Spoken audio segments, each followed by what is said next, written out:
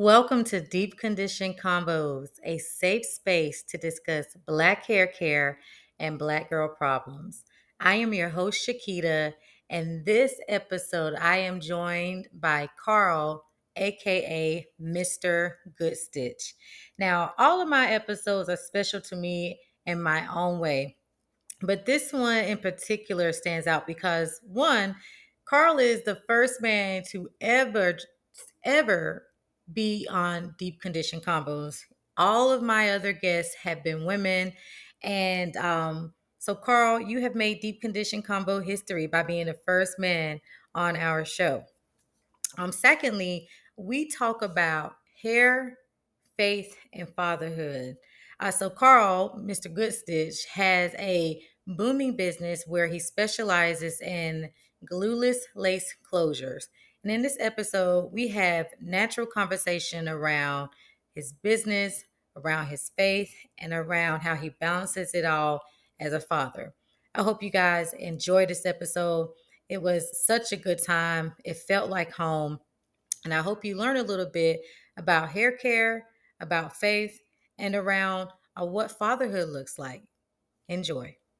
Because I was like, how is this man getting all this business? Not that it's not possible, not that I don't believe it, but it's, it just seems like we have a strong following, you have a strong business. And I'm like, most men that do women's hair, specifically extensions, and if I'm saying it wrong, tell me, but I'm about extensions.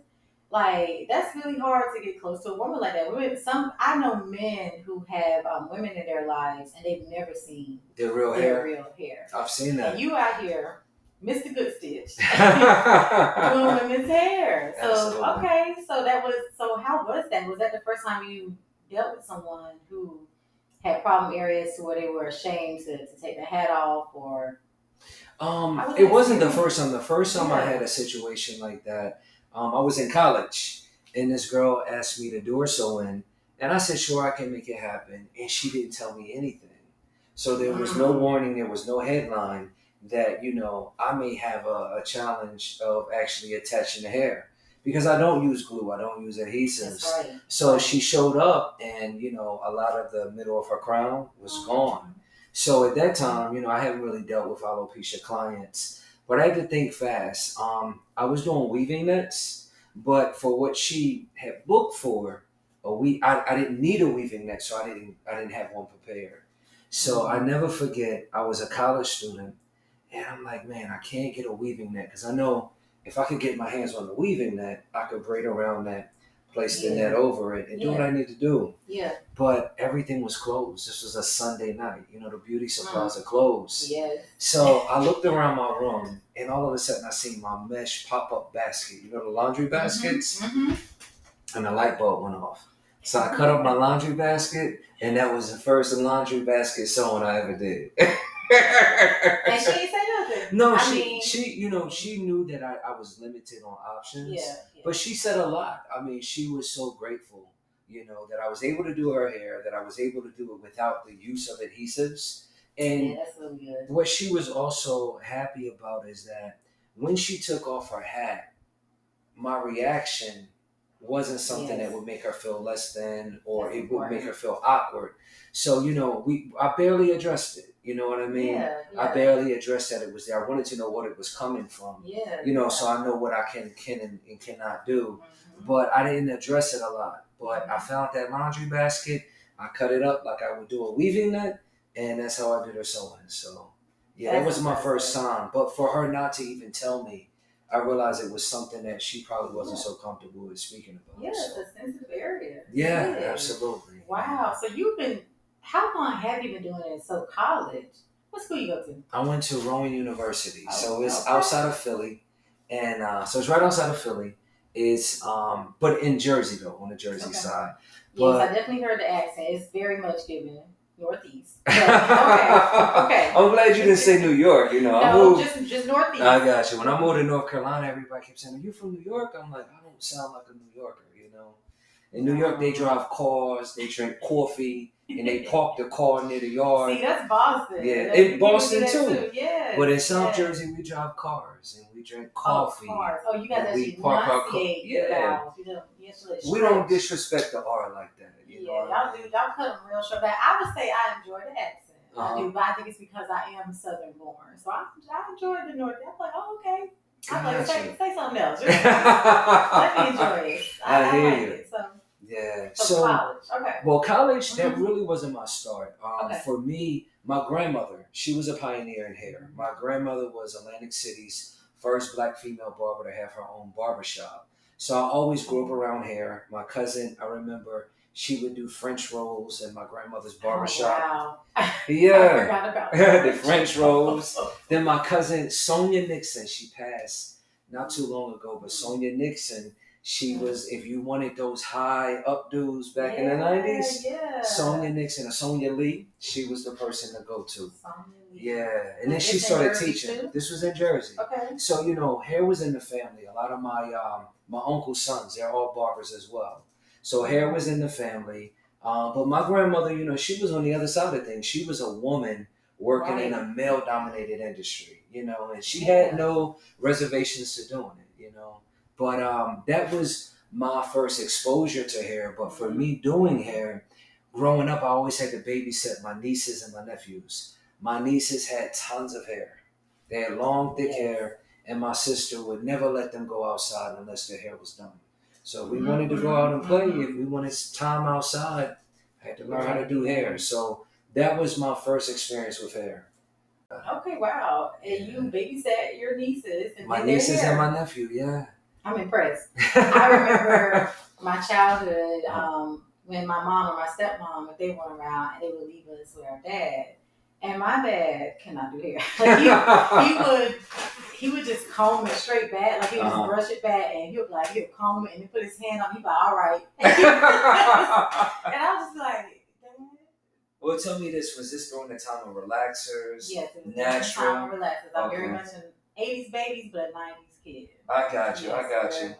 Yeah, because if you comb that natural straight back.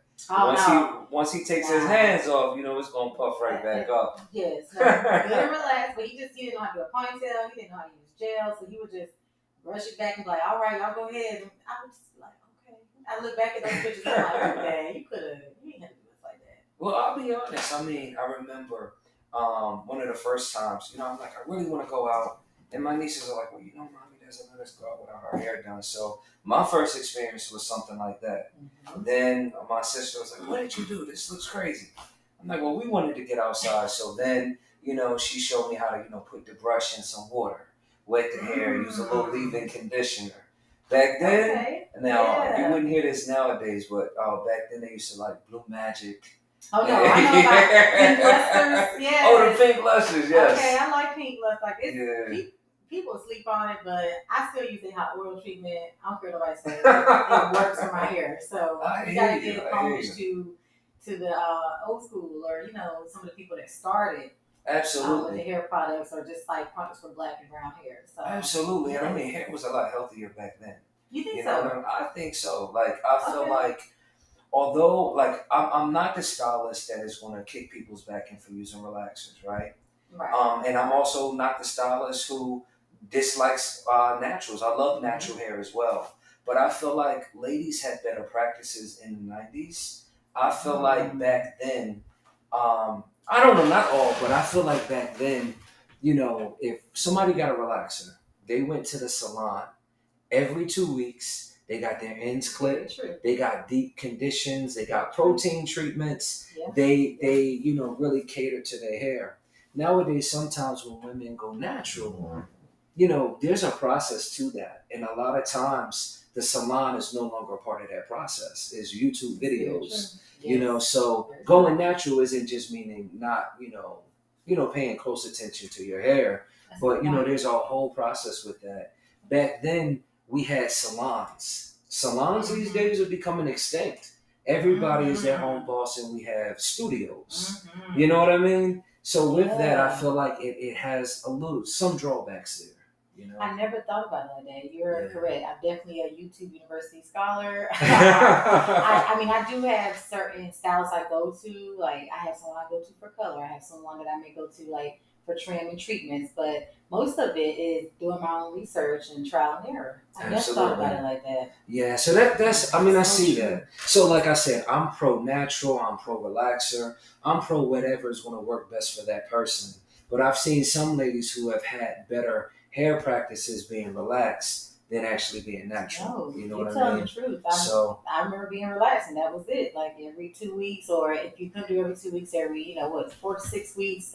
When it's time to get that touch up, I would make sure that I went to get my touch up and all the other stuff. Absolutely, absolutely. So, but yeah, I started doing hair really as a kid because I was always stuck with babysitting my siblings, my nieces, my nephews, and we wanted to go out and play. And as my nieces got older, they prefer for me to do their hair versus my sister. So when my sister, when I was probably about 18, my sister said, "Hey, I'm gonna go get stitched up.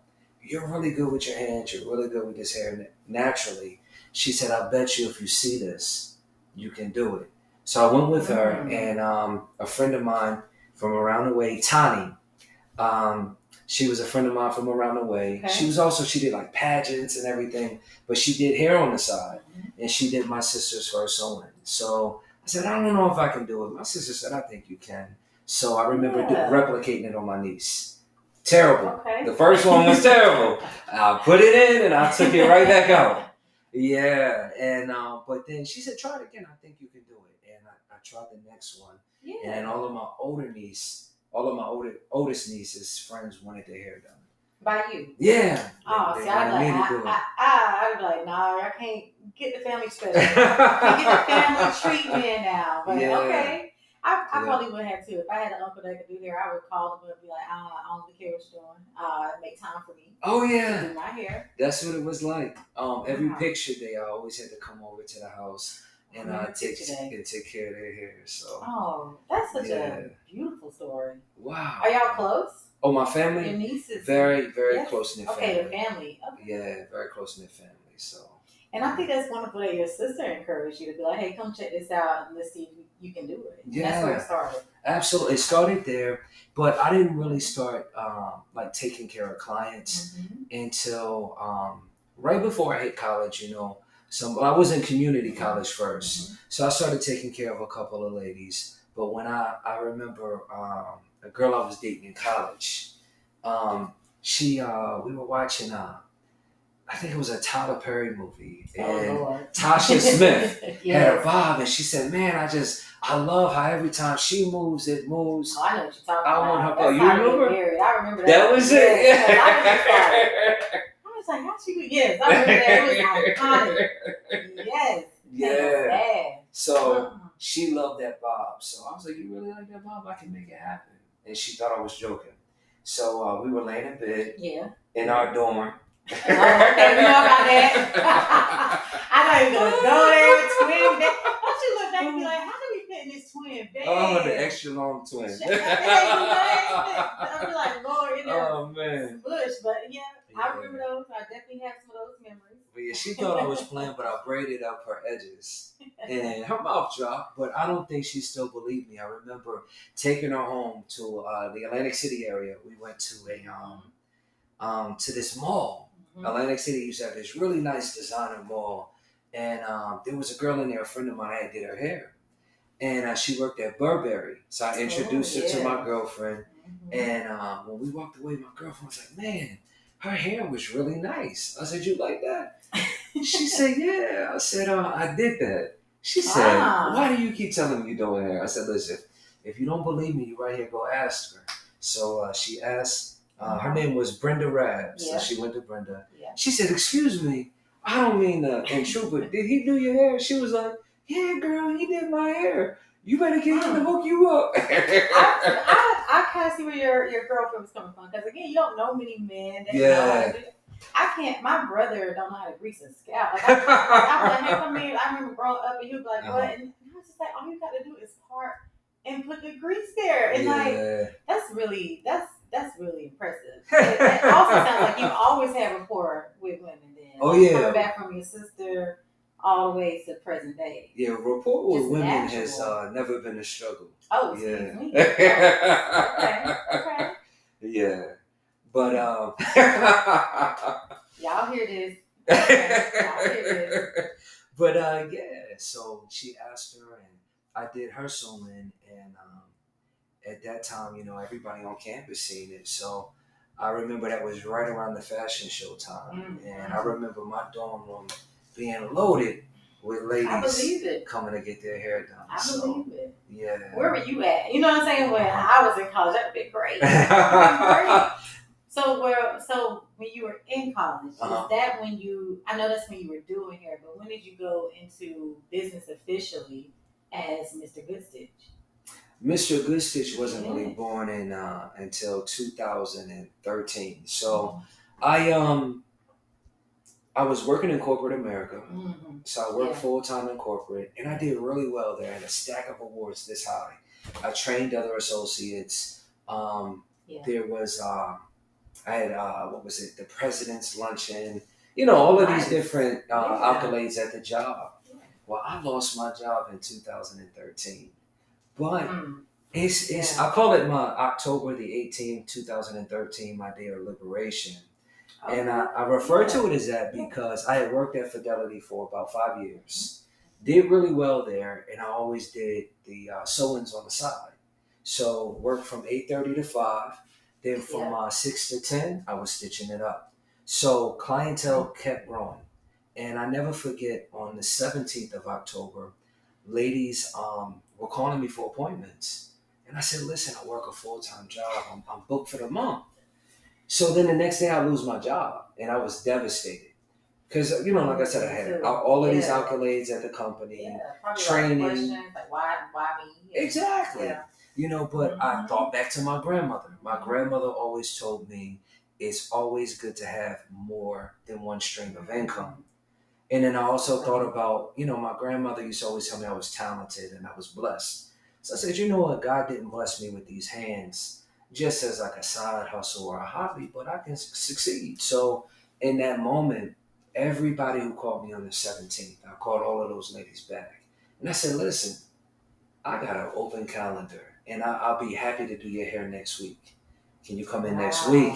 And my first week of being unemployed, I had a full lineup of ladies coming to the house. I just bought a house and just built a salon in the house. I had a 40-hour lineup in that house, you know, doing the sewings, you know, doing something that I enjoyed doing. That's incredible. So that's incredible. One, just how resilient you were because, you know, again, not to generalize, but most people, like, if they lose their job, like, it's a whole moment, you know, well, it's me, you're going to cry, you're worried about it, and you just, you know, and the old adage, you turn lemons into lemonade. Like, you're like, all right, well, let me call these people back and get this business going. Absolutely. I mean, I can't act like, you know, that moment happened immediately. Like, okay, let me get my hustle on.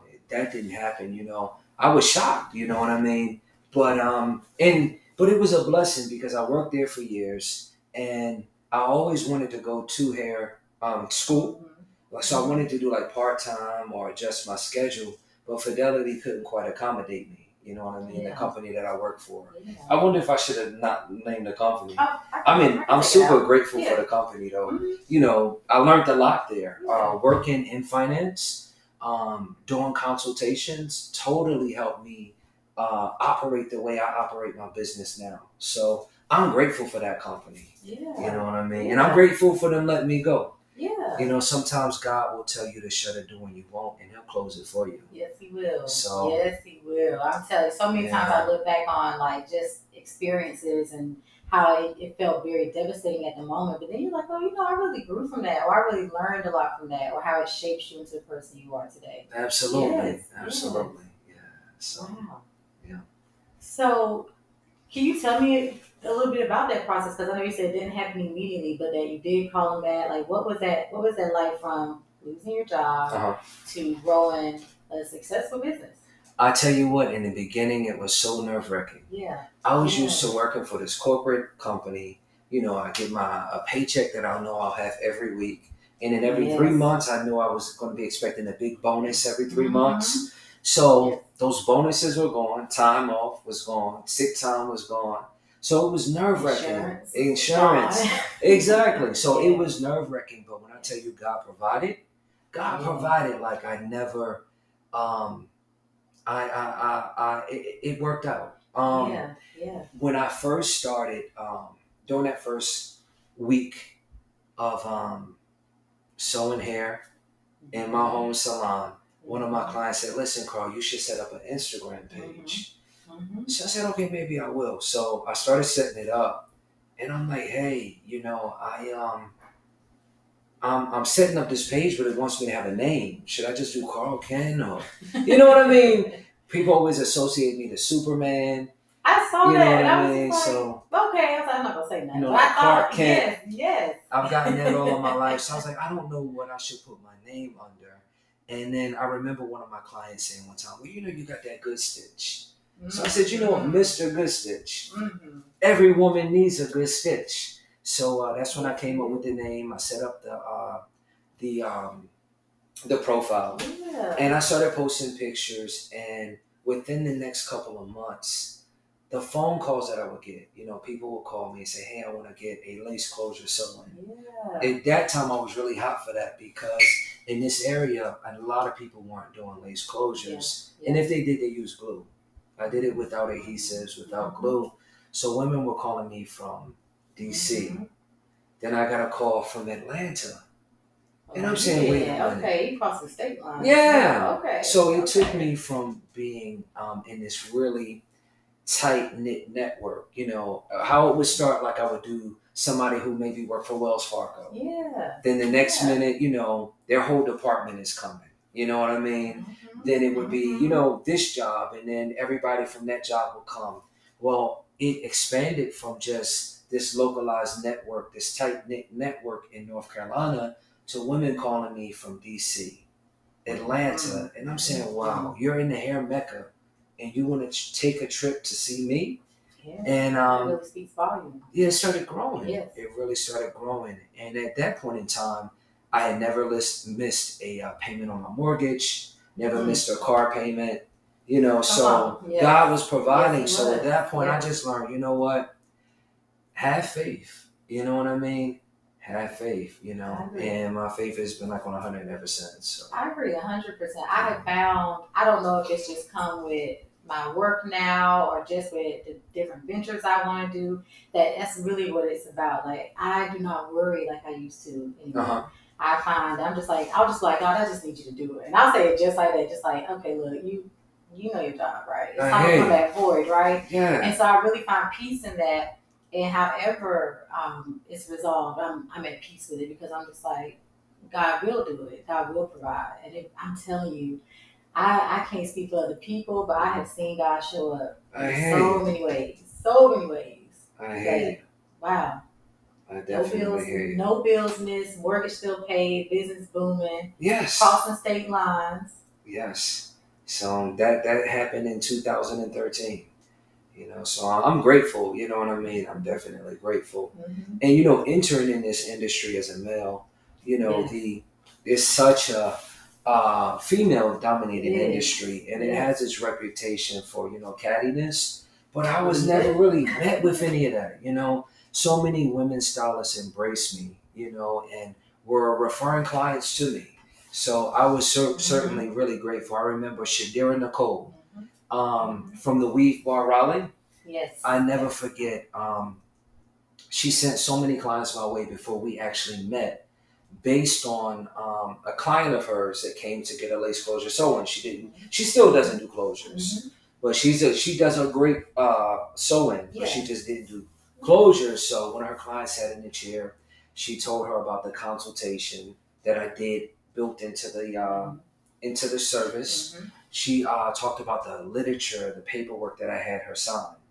And, she was really impressed. So Shadira Nicole sent so many ladies my way. And you said the Weave Bar. The Weave Bar Raleigh, yep. Okay. Shadira Nicole. Shout out. All right. Yes. I'm gonna check her out. Yeah, she does awesome work. Okay. But, I was just embraced by so many ladies. So even I used to have conversations. I met, do you know Deanna Owens, So Natural?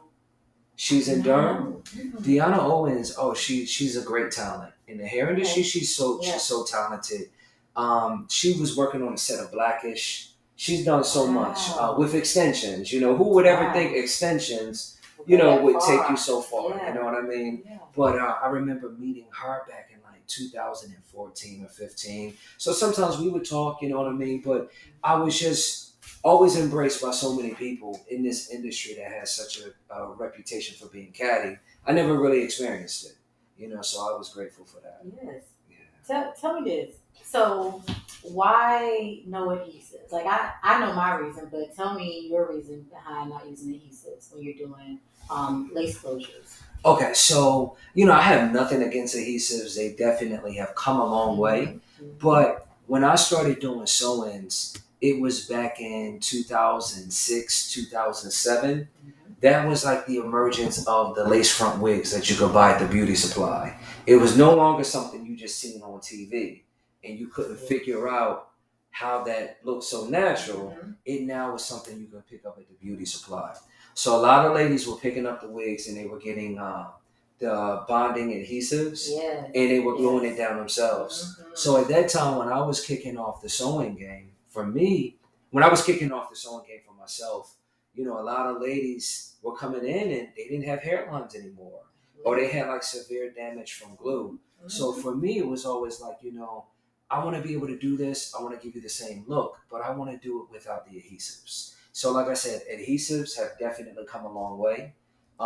They have become a lot more protective in the ways they do them. But because I built a business on being glueless, being Mr. Goodstitch and not Mr. Good Stick, you know what I mean? I like that. It was kind of hard to cross that line. Again, nothing against them, but it's just I built a business on being completely glueless, so I kind of stick to it. Yes, I see.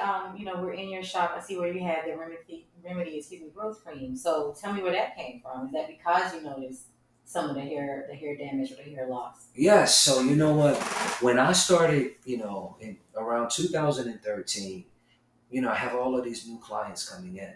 So I'm getting women who have been in so many different chairs, and women would show up and say, I brought my pain pills, and I'm saying. Oh, I'm doing okay. Pain pills, Tylenol, ibuprofen, Advil, and I'm saying I'm doing a sewing, not surgery. Why are you bringing all this medication? And they're saying because it's going to hurt. But this is culturally, since the time ladies or little girls, they're taught that beauty is pain.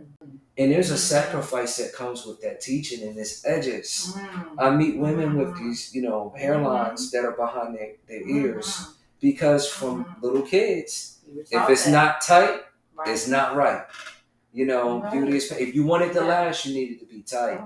So I would meet these women coming in, and it's their first time in the chair, and I'm saying, listen, if your hair hurts like that, if this is a painful experience, you're in the wrong chair. So I would tell women about using minoxidil. You know about minoxidil? I never heard that. Minoxidil is like the active ingredient in products like Rogaine or Regrow. It's the active ingredient in that. It's a liquid. It comes in a bottle. And women, I would tell them to use it. So they would rub it or massage it into their edges. So the first woman I told, she came back about 6 months later. She said, Carl, the minoxidil you told me about worked wonders for my edges. But she said, because it's a liquid, it's running down my face. And the beard that came with it doesn't match my outfits. So I wasn't ready for that. So, liquid was an issue. But I weighed pros and cons. We got our hair to grow. Right. But liquid was an issue, No woman wants facial hair, No, not like that. Yeah. Then I had another lady try it, and minoxidil is great for creating growth and kicking your hair back to the antigen stage. It's really great for that. But when with that, it's a lot of alcohol in the project in the product. So that can be drying specifically for African American hair. So it was too dry for her, although she had hair coming up. So, I thought about it and I said, well, you know what, let's mix it up with some essential oils. Let's mix it up with shea butter. Let's mix it up with some really rich nutrients. That way the hair isn't dried out and we can get it to the consistency of a cream versus a liquid. So now I got it in a cream form. It wouldn't run down anybody's face, and we didn't have to worry about it drying out the hair. So, I would use it on some of my clients, Yeah. and people would see, damn, how'd you get edges? You know what I mean? They want their last Yeah. No, I love that. Yeah, you know what I mean? Oh, that's cool. Yeah, I remember one client, she's kind of vocal. She just said, listen, I've been bald all my life. I love people that are transparent. Yeah. Those are my favorite people. Okay. Yeah, okay. so she said, you gave me hope in a jar. So, I started mixing it up for other clients, but that's how Remedy Growth Cream was born. Okay. So, yeah. I love that. Y'all can't see it, but like he's even got the stages from where it's growing, and I'm telling you, it's pretty significant. He has 2 sons. Yeah, I have an 11-year-old and a 6-year-old. Excuse me. Uh-huh. How do you balance all of this? Because I can't imagine. Honestly, my kids are like everything to me, right? So family comes first. I'm now single. You know what I mean? I'm now eligible again. Okay. So learning how to balance and find time for like self-care has been a little different. Like I had to learn how to do that. Yes. I was somebody who always worked. It was like always working family. So then once, I became single, it was like, okay, there's some nights I don't have my kids, some nights my kids are with their mom. So it's like, okay, I have some free time on my hands. What am I going to do? You know what I mean? Yes. And it took me some time to learn to kind of get back into things that I enjoy, things that make me happy, you know what I mean? But having that time, I've learned to make that happen now, have more time to socialize. I'm not a person that has to be outside all the time. Right. But I like going out too, you know what I mean? Especially working this job and being in this room all the time. Getting outside is definitely important to me. Yes. So making time for that, but also, I'll take my kids to an event really quickly. Like if I'm out hustling my Remedy Growth Cream, usually I'll have my kids with me. If it's not both of them, one of my sons are there. I'll have him ringing up customers for me. And I have like a little side gig catering as well. Okay. So, you'll catch me at some of like the hookah lounges in the area or some of the nightclubs in the area actually catering. I take my kids with me. So I like that. Okay. They work, So family and business, it sounds like you can incorporate that, or at times, like when it's plausible. Absolutely. You incorporate family. Absolutely. When it's plausible and sometimes when it's not, because sometimes you have to do what you have to do. So like my youngest, he's 6. He just graduated from kindergarten. We share the same birthday. For his birthday, from him going to different like night establishments with me, and because I go to cater, so he may catch me at one of the hookah bars here, and we're there together, and I'm there to work out, an agreement, with the owner. So he's been in these establishments, so he thought for his birthday we were going to have a joint birthday party at the hookah bar. Wow. So I said, no, sir, we can't do that. Mighty. I'm glad you think well of yourself. However, you are 6. After his graduation on Wednesday, he said, Dad, maybe we can go to Peace and Saint after. I'm like, sir, no, we're not. You want pizza? Pizza. Okay? Yeah, so just making time for my kids. But again, I'll take them to venues with me, whether it's a hair venue, whether it's one of my catering gigs. I'll take them with me, and they learn to work, and they enjoy it because they're going to make a couple dollars while they're there. Well, that's important. Got to capitalize on it. I'm not mad at them. I'm like, run me my money back. Ain't no free work. Yeah, it's business, and then it's. Absolutely. I mean, that's how I grew up. I grew up hustling at a very young age. Yeah. I sold candy in my neighborhood. Then I remember taking my candy money, and every time a new Disney movie came out, I made sure I had it. And I would rent out the videos to kids in the neighborhood. Wait, no, I love it. I'm just like, okay, every dollar, it's like, no, you can make more money from this money. Absolutely. All right. I do remember growing up, there was the freezer cup lady. I don't know if you remember, there was someone had a vending machine. Somebody had candy in the neighborhood. Oh, they didn't have a vending machine. They didn't have a vending machine? No. Yeah. My grandmother, when we would go visit her, there was someone, I don't even remember where, probably across the street, a few houses down, but they had a vending machine. And we would go and buy snacks out of the vending machine. Wow. Now I don't think my grandmother did anything, but I remember her making us freezer cups. But I just remember that, just how in the community, like how the community survives and thrives. But those are some of my, those are those near and dear core memories of mine. Absolutely. Yeah, so you out here getting candy, now you getting movies, renting out movies. Yeah, I would rent out all the Disney movies. What? I'm not that's now, I've always been an entrepreneur, very so I try to, transcend that or move that to my kids, you know what I mean? So, but I always have them a part of, a lot of the things that I do. I don't know, have you seen any of the reels that we have on the gram? Oh, we have a great reel. It's one. Okay. So, during Valentine's Day, a couple guys hit me up like, listen, I want to get a wig for my wife, or I want to get a wig for my girl for Valentine's Day. For Valentine's Day. Yeah. Clutching my fake pearls on my So listen, on Valentine's Day, I was, because it had to be top secret. They're trying to surprise the lady. So I didn't want to just hand them a wig in a box. So I'm like, they need to know what it looks like. So we're riding, and I remember being on Pool Road. Pool Road, it's a rough area in certain places. Yeah, I was like, And I remember meeting one guy over there, and I put the mannequin, we had it on the hood of his car.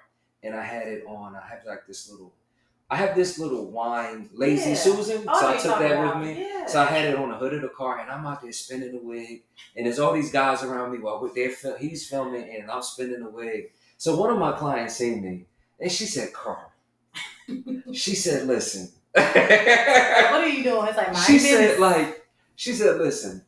She said, "You've been doing my hair for years." And she said, I seen you featured in Martha Stewart before.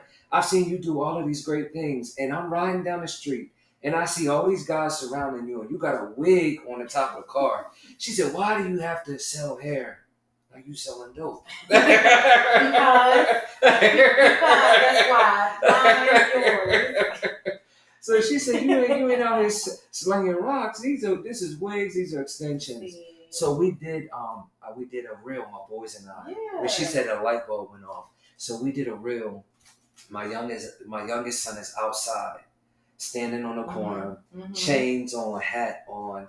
I have my clients pulling up, rolling down the window. And he's like a corner boy, but he's not slinging rocks. And I tell him, hey, we're gonna make this money, and I showed them how to make the wigs. We're using the powder, the bleaching powder. Yes.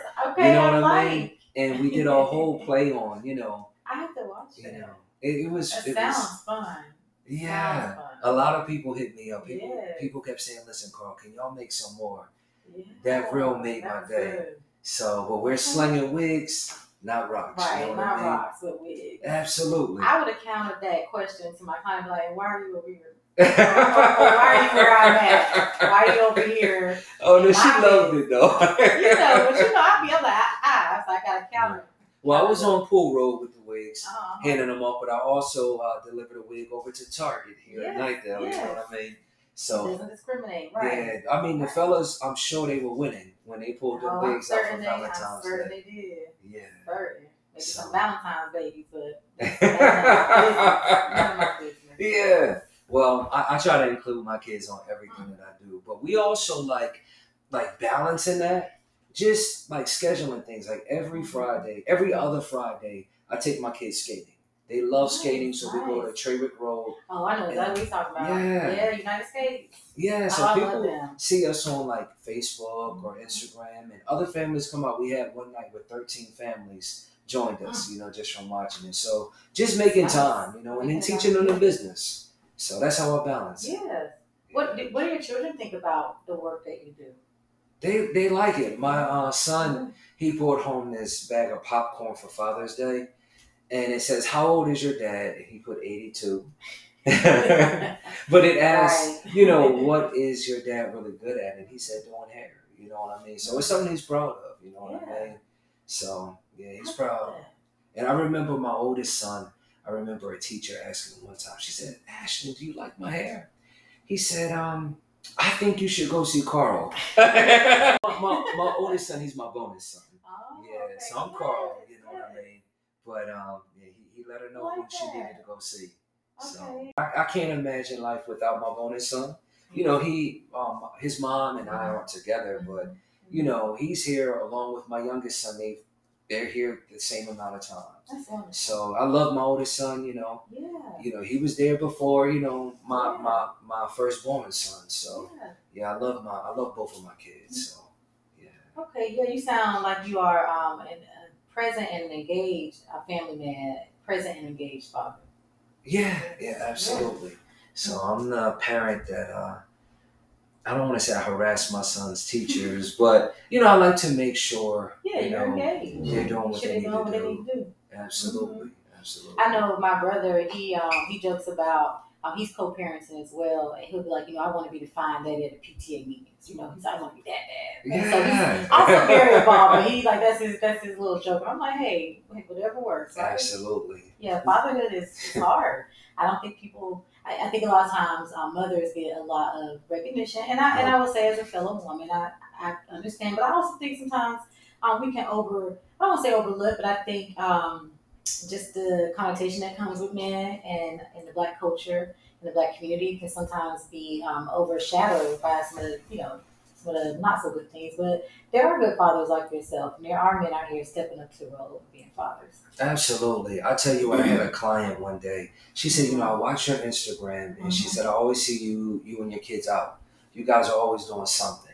Yeah. And she said, I don't see that. And when she said that, I understand that, you may get a different perception through the media, but just my own interactions, a lot of times when my kids' friends, when we do meetups, it's always the dads.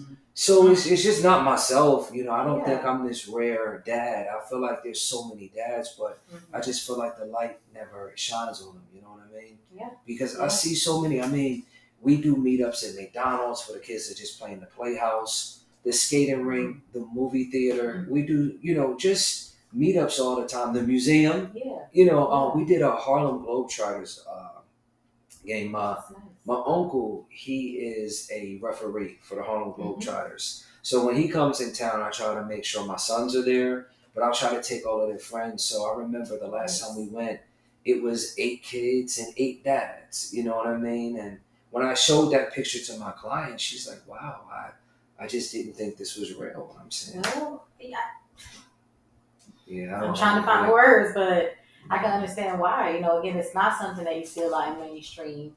And when you think about, black families and black communities, more times than not, the father is absent, or even if the father is a part of the family makeup, usually the father is seen as a provider. There's not this it's not this person who's emotionally available. I think we're just getting into that curve. We're just coming into that place where fathers are present and engaged and emotionally available. But oftentimes it's either like they're there or they're not. And even if they are there, they're not emotionally there. I feel like in 2022, 2023, healing, and creating healthy self practices and the way you treat others is becoming more of a trend. You know what I mean? Definitely. So, I hope everybody, gets the healing and the therapy they need because, kids, they need their fathers. They need their fathers. You know what I mean? So they definitely need their fathers. What advice would you give to a father or fellow fathers that maybe they have challenges with that? Maybe they didn't grow up with a father, so they're kind of lost on how to be engaged. Maybe they just don't know. Maybe they're co-parenting, maybe they were in a relationship and it didn't pan out. What advice would you give to help them be like, hey, how can you show up and be present for your children? My advice, there's so many things that can impact someone, for them not to be present. But I would say, listen, dig inside of yourself. Find that little kid. Become that little kid and have fun with your kids. And that'll make it easy. I agree. I think inner child work is wonderful. I tell people all the time, like, hey, I'm a big kid. Like, yes, I work. Yes, I have things that I do as an adult. But when I have time, or when it's like, when I'm off the clock, that's when it's like you really need to enjoy yourself and just let loose. Sometimes I use there's a term in this book I read called hood feminism. and she uses it's called Black Cool, and so Okay. kind of this idea of like you can't do this because it's not cool in the community. And I'm just like I don't fit that description. I don't subscribe to it. I'm very much do what makes you happy. Like you said, find that inner child and do those things, and then you can connect with yourself, but also with children. Absolutely. Yeah. Absolutely. Great advice. And just, you can get lessons from anybody.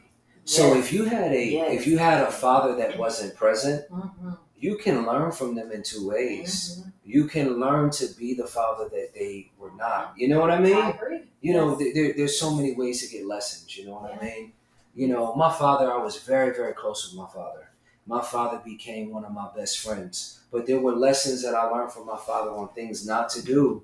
And there were lessons that I learned directly from my father on what to do. So. I agree. I think about a relationship with my father, and kind of same thing. It's like there's lessons in every aspect of life, and I used to think like if a man didn't have his father, that maybe they would know what to do. But I realized, kind of like you said, like now we're in this place of healing and dealing with our traumas. That trauma really does a number on you, Absolutely. and even though that may have been your experience, it doesn't mean that you know what to do. Or it could be on the other end of the spectrum where you're over compensating because of your lack of your father or parental figure. Because I don't want to just put it all on the dads. Like it's just parents are people first, and people aren't perfect. And I think sometimes that gets again overlooked. I hear you. I think that's a great point of overdoing things as well, because I think sometimes we get in a mindset of I want my kid to have everything that I didn't have. Yes. Well, because you didn't have certain things that may have contributed to how you are in a positive way. You know what I mean? So I think sometimes we can overdo things in that manner as well. I agree. Okay, so going back to you and your business ventures, tell me like what are some of the lessons you've learned? Like some of the good and the enlightening. That's what I'm going to use. Uh-huh. Yeah. I would say just kind of like listening to the clients. You know what I mean? You may have a vision for somebody, but if you just kind of follow their direction, you can give them exactly what they want. You know what I mean? And that'll make it a lot easier. So I've learned that from other clients who, they come here and they're like, okay, well, I've been to this one, that one, this one, and that one, and they can't get it right. Okay, well, let me just listen to exactly what you want, and we can make it happen.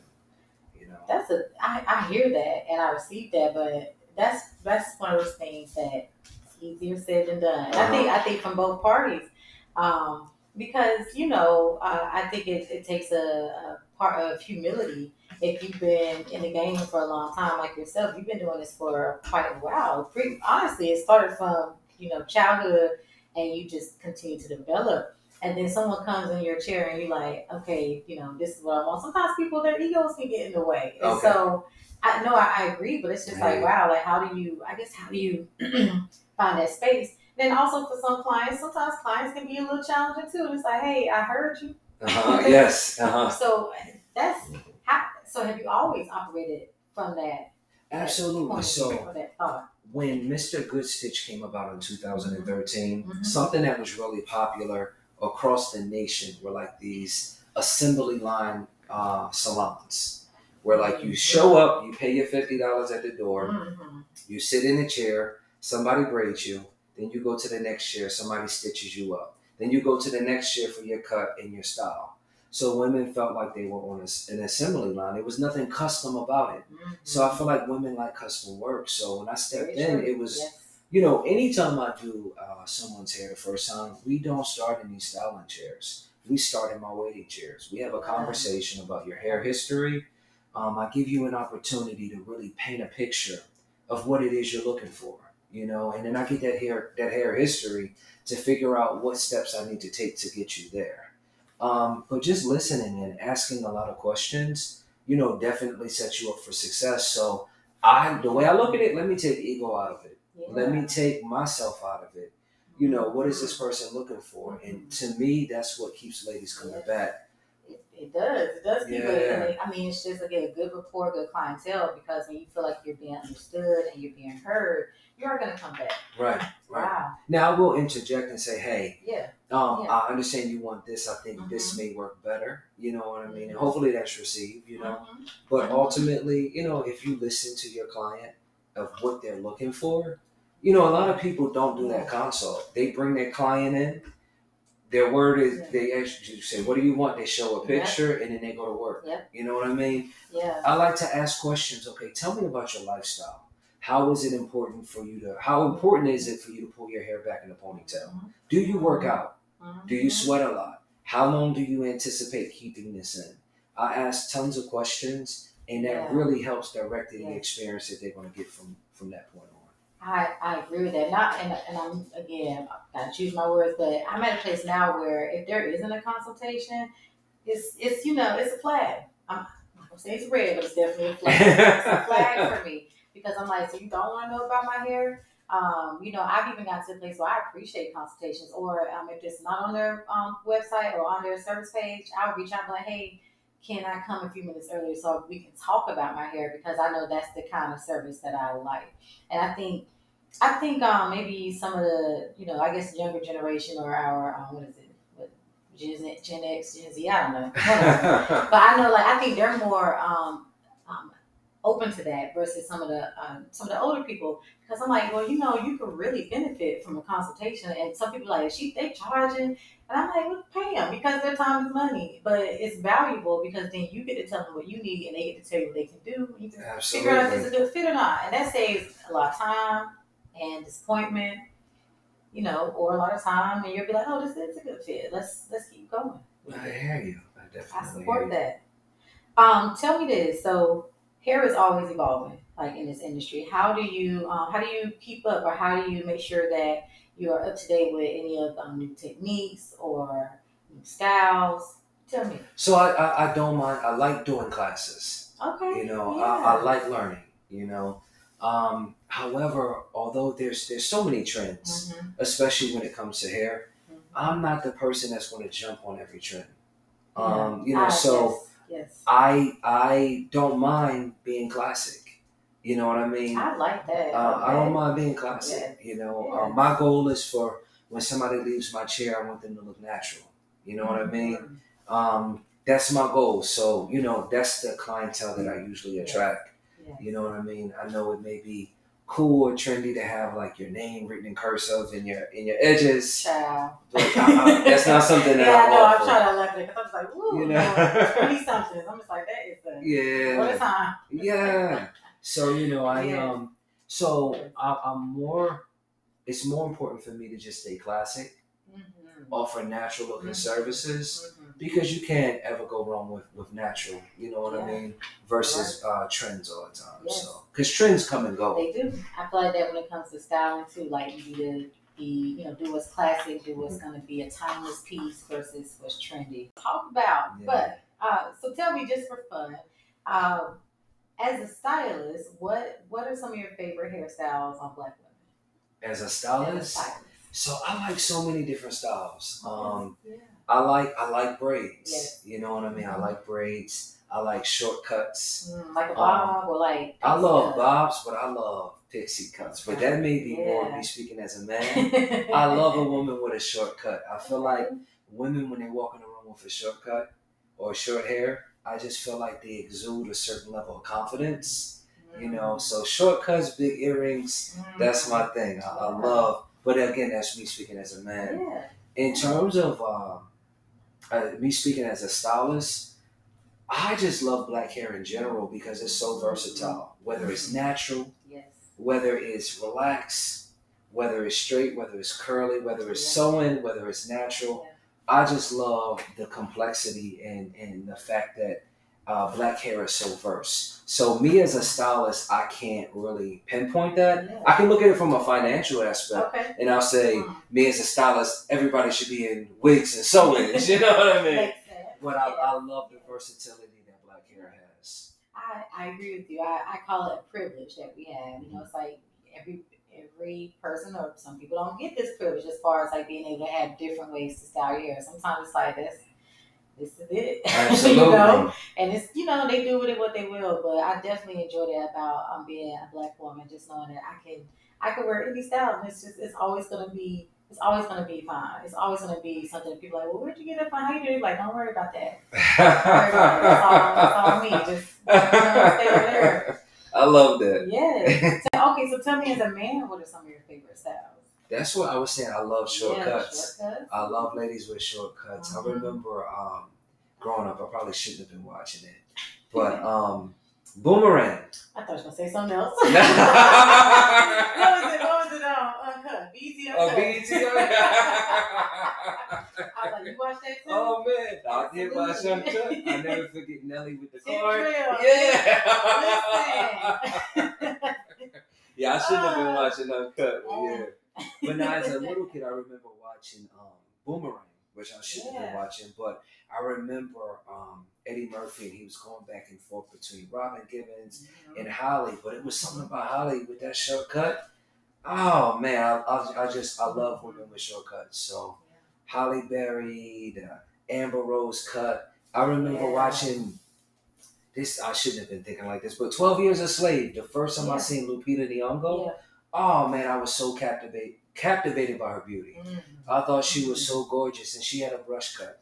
You know, but I love the confidence that women with shortcuts exude when they walk in the room with a shortcut. You know, whether it's relaxed or whether, you know, they wet it and it curled up. You know what I mean? Whether it's a brush cut.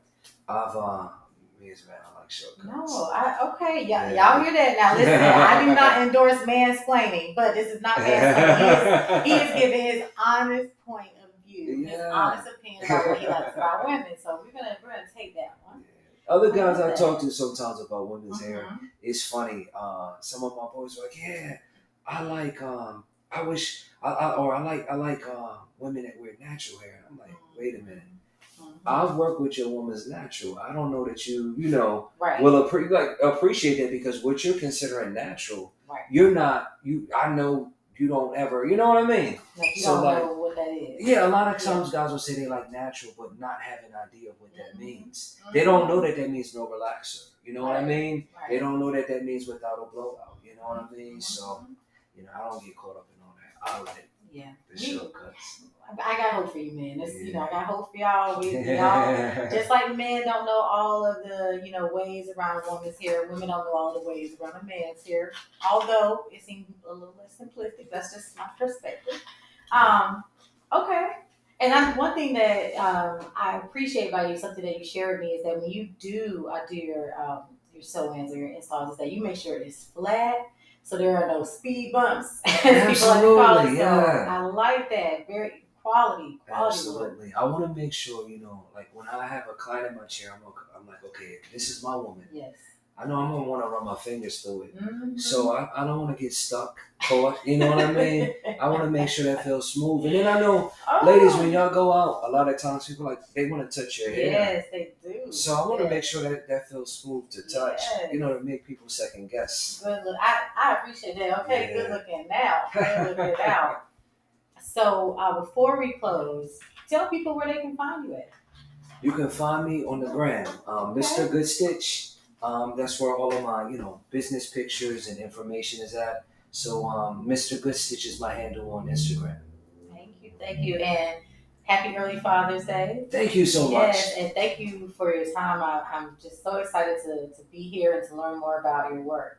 Listen, I appreciate you for giving me that call and setting this up. I'm so happy to be a part of your conversation. I love the title. Yes, thank you. Deep Condition Conversations. Yes. I love that. So, so thanks for letting me be a part of this.